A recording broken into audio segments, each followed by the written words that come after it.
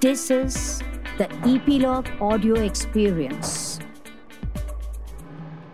How does a renowned educational institute impact one's professional growth? Is the power of academic research underrated in a Google-empowered world? Are we at the cusp of understanding communication via text messages or perhaps emoticons only, and how is that affecting other forms of verbal and non-verbal communication? Welcome to a fresh new episode of Voice of Achievers with me, Yashika, as I sit down to decode some powerful professional lessons from the bitter and sweet experiences of a distinguished guest to help you make sense of your own career path. We are speaking with a woman of substance, Vinati Dev, who holds a BA in Economics and International Development from Clark University and an MA and MSc in Political Economy from London School of Economics. She's previously worked at Harvard Business School and now lives and works in Delhi. Her company is called The Script, and she helps organizations and individuals articulate well. She's also an ICF approved brain-based coaching expert certified by the Neuro Leadership Coaching Institute and has helped mid and senior level professionals at organizations like Bain & Company and Delivery achieve their professional and personal goals. She enjoys writing about politics and economics and has written for the Mint in the past with over 17 years of professional experience. She's talking to us today about the power of research, good communication, educational institutes, and whatnot. We'll also dig into the realms of transitioning as a leader and thriving as a professional and an entrepreneur. Welcome to the show, Vinati. Thank you, Yashika. That's a very generous introduction. And I'm looking forward to our conversation. You worked on a research project, I understand, between 2007 and 8 at Harvard Business School, which eventually transformed into a book called Billions of Entrepreneurs, talking about the risk that entrepreneurs take in India and China. Now, it's been more than a decade, and the rise in entrepreneurs, or I would say the rise in the entrepreneurial spirit, has shut the roof. So, basis your research, tell us your views and the welcome new changes, what may have gone wrong according to you. So, Yashika, that's a very big and very complex question. Actually, the opportunity I had at HBS was to work with Professor Tarun Khanna at that time. And he was really studying emerging markets and India and China. And that time, I think people were debating which of these economies would succeed in poverty alleviation, would succeed in creating big companies, would succeed in economic growth. And when you put it 10 years ago is a long time. And what we have seen is that there are really no clear answers. What we have seen is that when in the research that I had helped support create this book, we had compared all aspects of China and India. We had compared fiscal markets, we had compared land rights, we had compared political histories, and what we discovered was that these were really two very fundamentally different paths, right? As the world knows. And I think the world is still trying to decode which of these paths can lead to prosperity. Having said that, I think in India, what we have seen over the last 10 years is there have been these spurts of growth, right? But when I look back and I think about what are the phases in which we grow, I think it's very clear when we have a leadership that's committed to transparency in regulation. That's where we see investment come in. That's where we see even domestic entrepreneurs, put their money where their mouth is. I think we've seen that. And I think every time there's sort of hesitation in holding back transparent norms of governance, we see people pulling back. So I think what I would like to see, of course, just as a citizen, somebody who experienced the 1991 reforms. We were 17 years old when the country had a clear break from the past. I think it was because some of the governance structures that were decaying had to be rebooted, and they were. And we saw that happen. China is a whole different beast, Yashika. When we compare the political systems, it's a whole different space. But they have a very large domestic market. And I think what they've shown to the world is that, look, we can build for our own market, and that's enough, right? And I think India is the same. I think entrepreneurs here understood that. I just hope that the regulations that support entrepreneurs, small entrepreneurs, right? Whether they can take a bank loan, whether they can deploy credit, small and medium-sized companies. I think as that gets easier, we'll see Indian entrepreneurs take the lead in every way possible. I think when governance is aligned, I think entrepreneurship will thrive. Okay, and because this involved a hell lot of research, it involved, and I'm talking about academia here. We live in a world that is empowered by Google. So all we need to do is click, click, click, and we have all the answers ready. The fact that you have really seen research so closely, what do you think? Do you think that the power of academic research is underutilized? Yes, absolutely. I think, in the public policy world now, you're seeing the phrase evidence-based policy, right? Which really is, is there data on the ground that's telling you something? And I think, Yashika, partly this was the case because the ability to collect data in complex societies and poor societies in large throngs was just difficult, right? We have seen digital change that, right? We have seen that today, if you provide, say, an Anganwadi worker a smartphone, right, she can perhaps have information on immunization, maternal health outcomes that can be peppered up, that can be peppered. And you're seeing organizations, I know you've been involved, you're seeing organizations like Niti Aayog do this, right? They've created data sets around aspirational districts, right? They're actually watching what's happening to development outcomes. I think academia always believed in research and they conducted the research. I think what was lacking was the cross-pollination between academia and public policy, and the acknowledgement of the relevance of data for everything. So when we mean research, I mean real sort of ground level research and outcomes. Google is, Google, you have to be careful about, what's hanging out in Google.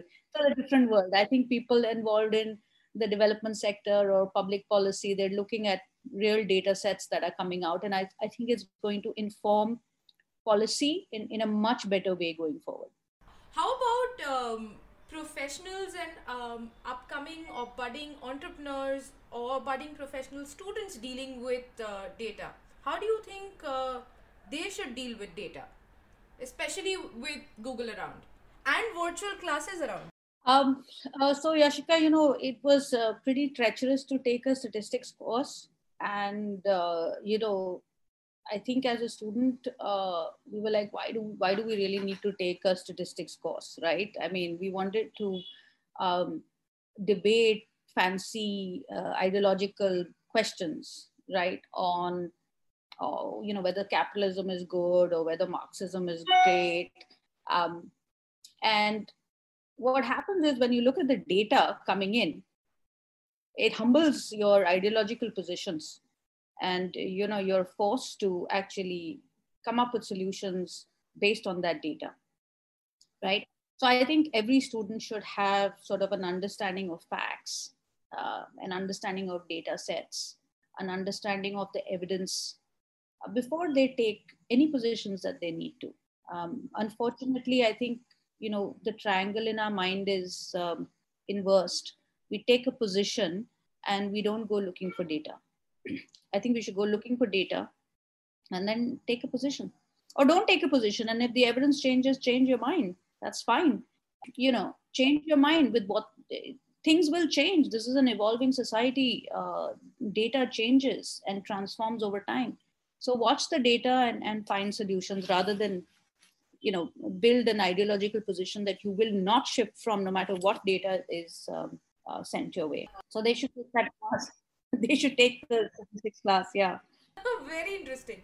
And because we're talking about statistics class and institutions, uh, tell me, you have, and this was what, almost 2 decades back. You come from an academic background, which is the London School of Economics. Then there is an internship with Harvard Business School, and etc. etc. There is a mindset in India where professional or academic experience sort of empowers you and your professional or career growth. What has been your experience with respect to an institution like that, or experiences, professional experiences like that early on in your career, that you feel may have helped you in your career path, progress in your career path? Oh, absolutely, Ashika. Just like, institutions shape you, right? And each institution that you become a part of, either where you're studying or where you go for your higher studies, or an organization that you get in first job, um, I think all of them shape you. If I were to just look across the institutions that I have been part of, um, if I look at, Mayo College Girls School, which is a boarding school, the biggest message. Yes, I was just going to get there as well, which is again Mayo College Ajmer, again an institution that people look up to. So how do those experiences of A to B to C to D help you in your? Uh, yeah, I think they all stack up, right? And from each of them, you build a little bit of a scaffolding. You take something that becomes sort of a fundamental core to you, and then you build on top of it. And at Mayo, I think it was very clear. It was, you're in a boarding school setting. There is a certain sense of discipline and a certain sense of resilience that you build, and a certain sense of self-reliance, right? Whether it's an emotional self-reliance, or and a huge amount of collaboration with your peers. That's all you have. You don't really have a family to come back to and vent about your day. So I think very early on, boarding school very successfully, I think, teaches you certain disciplines, certain resilience, certain ability not to vent beyond a point and just get on with your day. And I think life demands that kind of a mindset, and that's built early on. As far as my experience at Clark, which was a small liberal arts college northwest of Boston, um, the United States is a great place for higher ed and even under, because the resources that are available to you and the structured setting in which a student in a university is dealt with is really rather rewarding. And I think the aha moment over there was just to watch a very, very high caliber faculty that was steeped in research, that was open to inquiry, that was open to even a dissenting position of a student. I think that early sense of the fact that you can question what you have learned so far was for me as a young student very liberating. And then, of course, the American sort of, again, highly disciplined sort of society in terms of time and, showing up and committing to classes and so on and so forth. So that's the undergrad experience. LSE was again fabulous, right? At the time that it was a great time, I think, to join LSE, because LSE was coming out of this label of there were Marxist leftist ideologies at the London School of Economics. I believe I'm not sure if I remember the name correctly, but there was a gentleman who had just become sort of the dean or the director there, and he had begun to talk about the third way, right, which was a signal to say that there are very complex societies and they can't be bucketed into neoclassical economics and Marxism, and that in fact, and India is a classic case, right, where a little bit of all is needed, right? And I think, again, I had the opportunity to listen to world-class speakers. I remember being in a large crowded hall listening to Amartya Sen talk about how access matters, then therefore societies have to be inclusive to where they eventually land, right? So again, to be privileged to be in a peer group where there are lots of great ideas. You understand that the world is thinking at a level that you're still trying to decode as a youngster, and to have that exposure itself is fabulous. You of course from there on have to carve a career out, but by now you've got a few skill sets, in your. What do you take? What do you take from these? If I may ask you, and perhaps you must be looking back in time and thinking, यहाँ से ये pick किया, शायद मैंने यहाँ से ये सीखा होगा शायद. What are the things that you probably may have picked up from these institutes or the early career experiences that have shaped your career? One, and of course the fact that in your case this has been multicultural, so to say. From India to the US to UK and then back in India. How has that been? Yes, well, I've never really thought about it in the way that you're asking me this question, but I think that I was lucky that even though I was at Clark or I was at LSE, I was in a multicultural environment. But of course, that multicultural environment plays out at the backdrop of nations, right? Whether it was the United States or it was the UK. But the academic world and the student life is still quite shielded, right? So you can pick up, you do pick up a sense of what's going on in the world. You do pick up a sense of work ethic. You do pick up values of research and excellence, open-mindedness and inquiry, but you're still not in the real world, right? I think the real world hits you when you get your first job, and by that time, I think you have to start doing a lot of unlearning, right? Because your first job, I'm not quite sure, unless you're, sort of a gifted person or something like that in your first job, I think it suddenly you think you know it all. And I think the first moment is really quite humble, where you really quite know nothing and you're at the bottom of the hierarchy of an organization. And you have to kind of, in a young, humble way, just sort of absorb how organizations work, and hopefully find your own feet in the larger world. So I'm not quite sure that answers exactly what you were saying, but I think there are fabulous things to pick up from a lot of these societies. I think at the end of the day, what you pick up from each society or experience is what works best for you, and deploy it out into the world, and leave what doesn't work for you. You have to have that judgment. What about your experiences? And I hate to ask this because it is pretty much a cliche, but was it hard as a woman? You mean this just going to college and in? No, it wasn't. Again, I grew up here in Delhi.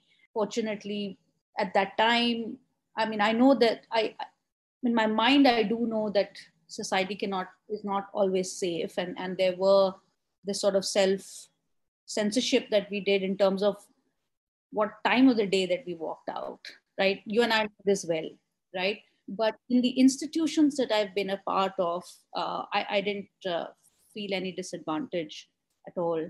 And I was lucky for that. I think, academia is also, I believe at the higher echelons that there are some power plays and stuff, but I think just as a regular student at these universities, I never felt a disadvantage as a woman at all. I do believe that people perceive you differently because you're a woman, and but I think they get past that barrier pretty soon once you sort of are able to convey to them your skill set and your ability to perform. I know if you look at organizations, the very fact that there isn't a gender balance in upper management, there is something going on that needs to be solved. But I sort of largely have worked in academia and then sort of worked for myself. So I really haven't experienced that bias. Okay, fair enough. Let's talk of communication. That being one of your core strengths. Tell us where we are with respect to communication and where do we need to be? Are we overconfident? Communication is it's a broad word. So are you asking me in terms of a professional setting where we are, just as people, how we communicate? What is A professional setting where we are as and I'm looking at leaders who upcoming leaders, because you also train leaders. I'm saying upcoming leaders who are soon going to be in probably assistant management or management positions. Where are we with respect to communication and what do we need to improve? So first of all, I think there's a big trend over the last couple of years that I've been observing, that we're no longer asking that rather funny question on what's the ROI on teaching good communication skills. So I think that has, Thank God for that. thank God, right? I also think there is some early appreciation for the fact that communication is not separate from thinking and doing, that in fact it is all the same. And how you carry yourself and what you think and how you communicate have to align. So I think organizations have connected those dots, and I think they've seen that at the end of the day, you have situations in which there are a lot of very, very bright people that are unable to communicate to others and even to sort of teams that work for them, and that sort of leaves them isolated and hampers their career growth. So I think there is a big appreciation for investing in communication. I also think that communication is not an adjacent skill, it's a core skill, right? A language matters, right? We are experienced by others in the way that we speak and what we do. So I'm very hopeful. I think there's a lot of emphasis, as there should be, on communication, and hopefully gentle communication. I think one of the things that we can learn is how to communicate smartly. That's fine, but I think what organizations have also realized is that tough messages can be sent in nicer ways. Nobody's asking you to dilute a tough message, right? It's just that we don't need to be aggressive in how we communicate even the hardest messages that we need to give to our peers and to our bosses or to those who work for us. So I think we're in the right trend. What's a good start? Where is a good start at an individual level if one is an aspiring professional just going to get into the work world, or perhaps in the early years of their work world? Where is a good start? To communicate better? Yes, I would say start with reading and start with observing, right? I mean, we live in a world where you can pretty much Google 30 TED Talks, right? And you can watch each one of them and try to see what's happening. Why is there this great coherence? And I think what you learn over time is, of course, there's practice and prep, but there's also mastery of your subject. So I would say, if you want to communicate well, start reading voraciously. That's when language will flow, right? Read on your subject matter, and read outside of your subject matter. Read the edit page, read the editorial, in a newspaper, because that's where all the thoughts are being sort of summarized effectively, right? Don't just read the news item and then move on from the information. Read the edit page. And I think, information is free now, Yashika. They can pretty much Google, communication skills, and 30 PowerPoints will come up on Google, right? What they have to do is to understand the framework of good communication, begin to observe themselves as they communicate or present, and make those tweaks. And I think, self-study is absolutely fine. Over time, they can, of course, take courses and things like that. Yeah. So, because you spoke about the editorial page and you've been a writer yourself, tell us one thing that is key as a writer or as a professional when you're writing clearly, succinctly. One thing that's key. Lots of let me buy some time here and say that at least three things that are key. One is to think through the big point you want to make upfront, and then to structure your writing in a way that it flows, and the loose ends are all tied up. Okay. And to use simple language. This is really hard. And I've said it again and again, it's hard for me. I've had a lot of excellent clients and bosses, by the way, who have given me feedback over time on simplifying my writing, cutting my sentences shorter.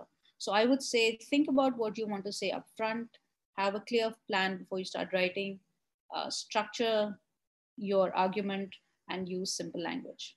So that's difficult, but I think the best writers just write simply. That's so true. What's your favorite? Tell us a few of your favorites. Oh, favorite writers. So I'm Yashika. I'm not a great fiction reader, but I there are so many articles that I see which has just high quality writing. Obviously, in the political economy space in India, there's the great Pratap Bhanu Mehta, who writes for the Indian Express. I think everybody should read him for what he says and how he writes. The Financial Times, which is a newspaper out of England, is superb in the way they write. So I'm not naming authors here, but there are magazines and books that I think there are exceptional writers out there, each one of them. I don't have a favorite writer. I just read the content and say, wow, this was simply written. It was beautifully written. Adam Grant, he's in the organizational development space. He writes beautifully. Amy Cuddy, she writes about presence. She's fabulous. Brene Brown, again, a coach and a writer, writes beautifully. So lots of great writers out there. But I think if you look at it, the common factor is structure and simplicity in how they write. Sure. What about, and now I'm bringing into context the third aspect of your career or your core strength, and that's going to be leadership and coaching. When we talk about, you've helped mid-level, senior level managers and executives, professionals transition into, better jobs or better career prospects, etc., etc. What are the things that one needs to develop to become a better leader? Self-awareness. Yashka's self-awareness. That's what distinguishes. but that's what drives your personal growth, right? Everything else just follows. um, to be able to look at yourself clearly and say, where are my gaps? you know is it in content knowledge? What am I going to do next to fill that gap? Is it how I'm communicating? What am I going to do to fill that gap? Is it the way I'm interacting with others? And what am I going to do to fill that gap? So I think, we tend to look outside for solutions. If something happened, I'd be a better leader. But I think the biggest learning for me has been, if I transform myself, uh, that my personal presence and my personal mindset and my personal behaviors would uh, automatically take me down the path of leadership that I want to go down in, whatever role I'm in, right? You could be just a junior manager going to a senior manager position. You have two people now. You'll have 10 people reporting into you. How are you going to manage 10 different personalities, right? Well, you first have to acknowledge that they're all 10 different people, right? There are 10 different brains you'll have to deal with, and which by default means that you have to elevate your own emotional quotient level. So I think self-awareness is key to self-development and leadership. I think, if you get into a leadership position and you keep focusing on your own self-development, leadership happens. Is there a point of transition? Because when the transitioning is happening, and I'm talking specifically with the example that you give, maybe you're dealing with 2 team members that are reporting into you, and tomorrow you have to deal with 10. It's slightly overwhelming. What is that transition like? And what are the key points to pick to, thrive or embrace that situation? So I think, Yashika, from the interactions I've had, the thing that stands out is, first of all, you're very used to being rewarded for individual contribution, and suddenly your rewards are going to be about managing other people's contribution, right? So I think there is a moment where it comes as like, this is not my problem if they haven't sent this in time, right? And suddenly, and it feels very disempowering. And suddenly you realize, well, it really is my job to make sure that I align and I inspire and I closely watch and I closely collaborate so that team outcomes are better. So I think that's the transition point. I think it happens to all of us. Delegation is a difficult thing. Watching and improving someone else's work so that the team operates better is even harder. And I think the sooner we make that shift and realize that as you go up the leadership level, team contributions is what's going to make you successful. Can we simplify that? I mean, because it's hard, what's a way that we can simplify that transition?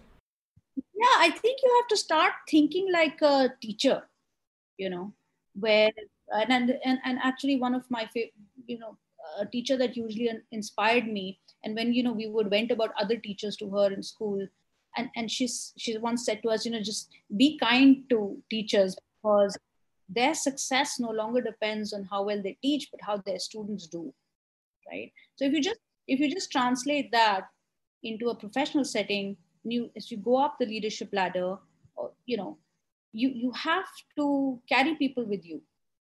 You have to invest in them. You have to invest in their work. You have to continue to do yours, by the way. Buck will stop at the leader. But I think one has to find the balance between improving, helping and enabling members of your team improve their outcomes so that as a team you perform better. And again, I think you have to be very self-aware. You will have to remain emotionally centered as you handle different people. And manage them in a way that they can reach their highest potential. And I think you have to shift. I think you have to shift from individual contribution to making sure that, and I think there's a phrase out there called servant leadership, right? Which I think encapsulates this idea really well. What can you do to enable someone else's success? uh, versus what can I do to enable my success. I think that balance has to be struck. And that's interesting. You've seen all of that as a professional, as an entrepreneur. Uh, Now you're starting out with a partner. What is it with people, and how easy or simple is it to deal with people? How can we simplify dealing with people? Because irrespective of us being students, professionals, entrepreneurs, whatever it is, we are going to be dealing with people. Yeah. I think, Yashika, that's a great question. How do we deal with people? I think, I'm going to come back to self-awareness here, right? I think it's important to develop a style that raises another person's awareness, right? Rather than dictate any of your own terms to them, particularly your personalities. If you're going to try and convert people's personalities, you're doomed from the get-go, right? I think what we need to do is raise their own awareness about collaborative outcomes and their roles in it, um, and drive them to the highest potential to deliver that. So, just as you're raising awareness in yourself, I think you have to develop a style that raises awareness amongst the people that you work with. I think we get too bucketed with, oh, I don't get along with this person because they're that personality, and I don't get along with that person because they're that personality. I think what we have to do is just acknowledge that there are different personalities, but that there are joint outcomes that we all need to work together. So let's get past all of that and just solutionize. And I think people then respond and say, great, you're not trying to change who I am. You have established a common goal, and I will try to meet that goal in the best possible way. I think people want to collaborate. I think people want to be part of teams. I think people enjoy joint success. I think you just have to give them that chance uh, to do something well together. What about disappointments? And I ask this because it's been a fairly long career journey so far. What are some of the disappointments that you've had, or I'd say learning experiences, to be mindful of? There are lots, Yashika. There are lots of learning. There are lots of disappointments. Even when one sits down and has a conversation with you, where you so generously introduce me, no one really sees the sort of self doubt that plays out at multiple levels across multiple points in your career. Um, and my only learning is that, feel free to self doubt for an hour or so, or maybe a day or so, and then just get back and start doing it again. What that sort of bias to action, and it's a coaching phrase we use all the time. Um, you will be disappointed, you will be in self doubt, but just get out there and keep throwing everything that you have that's the best in you outside, on the wall, and something will stick. It always does. So everybody's going to have their disappointments. We certainly did. I certainly did. But I think we just have to keep going at it. And just yesterday, I was reading something wonderful. People say, oh, this is a great creative idea, and if I put it out there in the world, someone will steal it, and uh, and then someone else said, well, look, there are 20 great creative ideas. You just have to go out and execute yours. So the word execute, the word bias to action, the word show up. I think a lot of great coaches have used the word, half the battle is just showing up. Right? Wherever you're starting from, if you want to shift gears, right? If you want to be a writer, you just need to write. You won't have success or whatever, however you define success tomorrow, day after. There are 3, 4, 5, 6 year cycles sometimes. That's also something that you have to keep in mind, is to play for the long haul. So keep doing it, play for the long haul. take disappointments in your stride, and find folks that enable you, right? And without really thinking what you're going to get from them, just be around people that enable you. And I'm sure whichever direction you're going to, you'll get there. It's just, timing is not always in our hands, but that's fine. Just have a bias to action and just show up and just start doing. So that's it. Lovely. What does achievement mean to you? I think it meant very different things as a younger person. It definitely meant financial remuneration.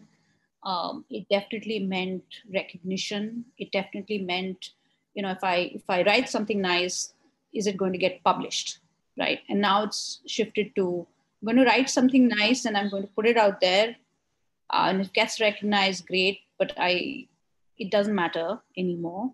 Financial remuneration matters. It absolutely does. But I think you have to do a lot of good stuff for no money at all before you can begin to think about making a lot of money.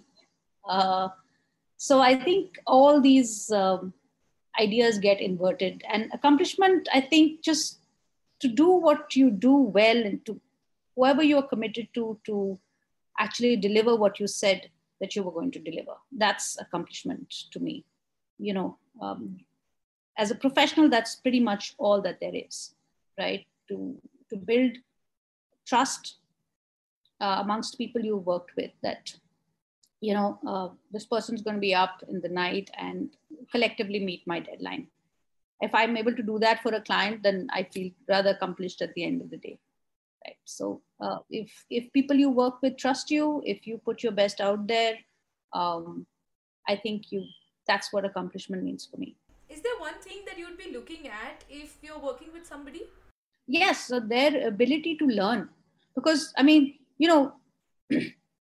we just don't know everything. It's the simplest thing out there, right? You need to learn from others constantly. So their ability to acknowledge that somebody else on the team did this better and let me learn from them, or I hear you. I would certainly, their ability to keep an open mind to learning and improving themselves. That means, are they then taking that input and acting on it? That's what I would look for in somebody I would collaborate with. Couldn't be more thankful for you to have collaborated with us well. And thank you for being so unabashedly honest and just bare your heart with us. Thank you so much for being on the show and taking all the time. No, thank you. And, you take the time to have conversations with, I think you use the word achievers. I'm not quite sure what that really means. I think we're all in the process of achieving something, but thank you for that. It certainly feels good. So thank you for having me on your show and for a great conversation. I think this is good food for thought. Maybe the new year I should think about calling this Voice of Achieving. Yes. Yes. Yeah. So I love that thought. I love that thought. Yeah. I love saying this. Yeah, we're really a verb, right? We are a doing thing. We are a work in progress. Absolutely. So it's just my preference. But again, thank you for this, for your time today as well. Thanks for tuning in. Feel free to share your thoughts and feedback in the comment section. Do rate us on Apple Podcasts if you like the episode. Subscribe or hit follow Voice of Achievers on Apple Podcasts, Google Podcasts, Hubhopper, Spotify, JioSaavn, Gaana, or wherever you get your podcasts from. Send us an email on editor@voiceofachievers.com or find us on voiceofachievers.com to share guest suggestions or topics that you'd like us to cover. Don't forget to tune in next week again. Voice of Achievers on Epilogue Media.